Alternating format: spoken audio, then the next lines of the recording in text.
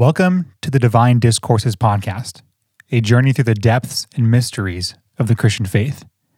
I'm Jacob Nanny, and in this 12-part series, we're diving into one of Christianity's most profound and enigmatic teachings, the doctrine of the Trinity.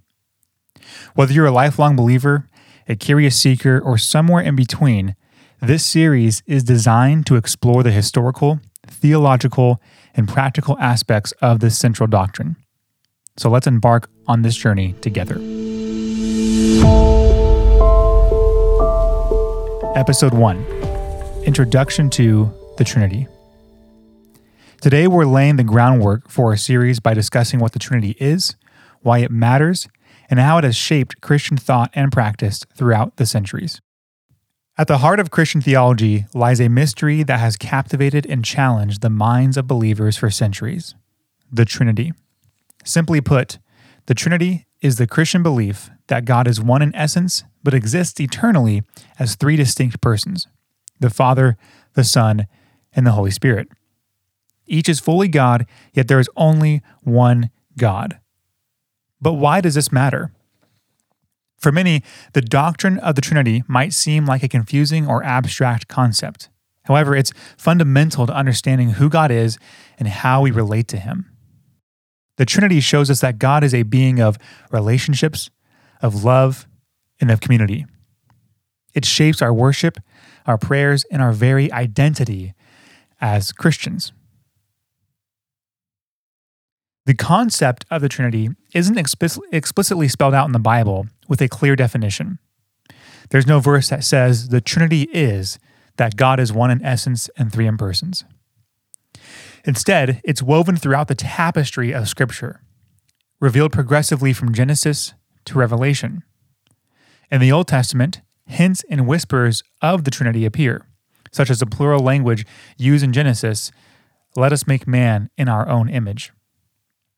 In the New Testament, the picture becomes clearer, with Jesus speaking of the Father and the Holy Spirit, and passages like the Great Commission in Matthew 28, instructing us to baptize in the name of the Father and of the Son and of the Holy Spirit.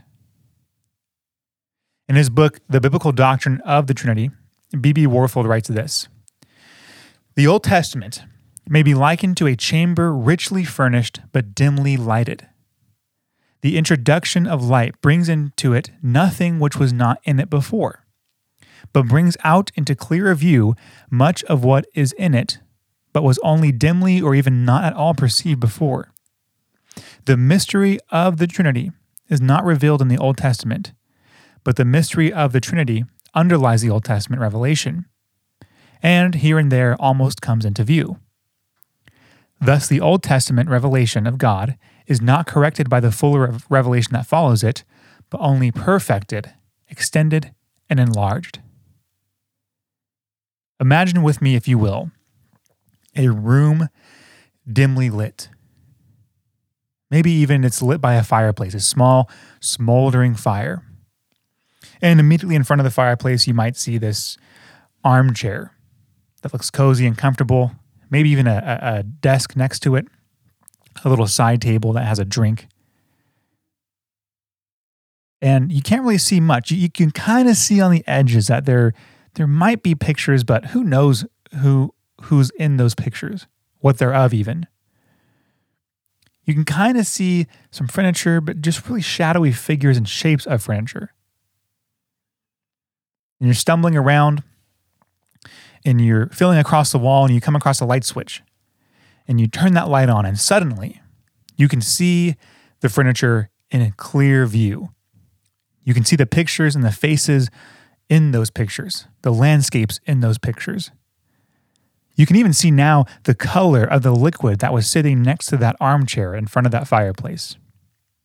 Now, when you turn that light on, nothing new popped into the room. When you turn that light on, the room, as it has always existed, became more clear to you. This is how the Trinity is revealed to us in Scripture. It's there in the Old Testament. It's dim. It's dark. And kind of see shadows of it. And then when Jesus comes, and John announces that the Word becomes flesh in the first chapter of the Gospel of John, the light switch turns on, and everything that was there from the beginning, we can now see in a full, clear picture. But understanding the Trinity isn't just about intellectual belief. It's about engaging with the core of our faith. It's about knowing God more deeply and understanding His work in the world and in our lives. And throughout this series, we'll see how the Trinity isn't a dry or irrelevant doctrine, but a vibrant and vital part of our daily walk with God. Today's episode serves as both an introduction and a trailer to this season of the Divine Discourses podcast. We're just scratching the surface of this profound mystery. As we move forward, we'll delve into the historical developments, the fierce debates, the heresies that challenged the church, and the council decisions that helped shape our understanding of the Trinity. We'll explore how this doctrine impacts our prayers, our worship, and our relationships. I invite you to join me on this journey, not just as a listener, but as participant. Engage with the content, ask questions, and let's explore together. You can find resources for further study and a place to submit your questions or reflections in this episode's description.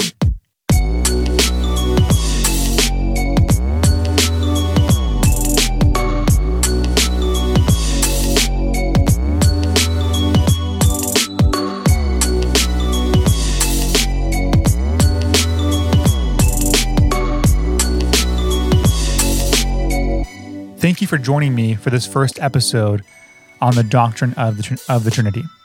I look forward to continuing this journey with you in episode 2, where we'll explore the biblical foundations of the Trinity. Until then, may your minds be curious, your hearts open, and your spirits attuned to the deep things of God.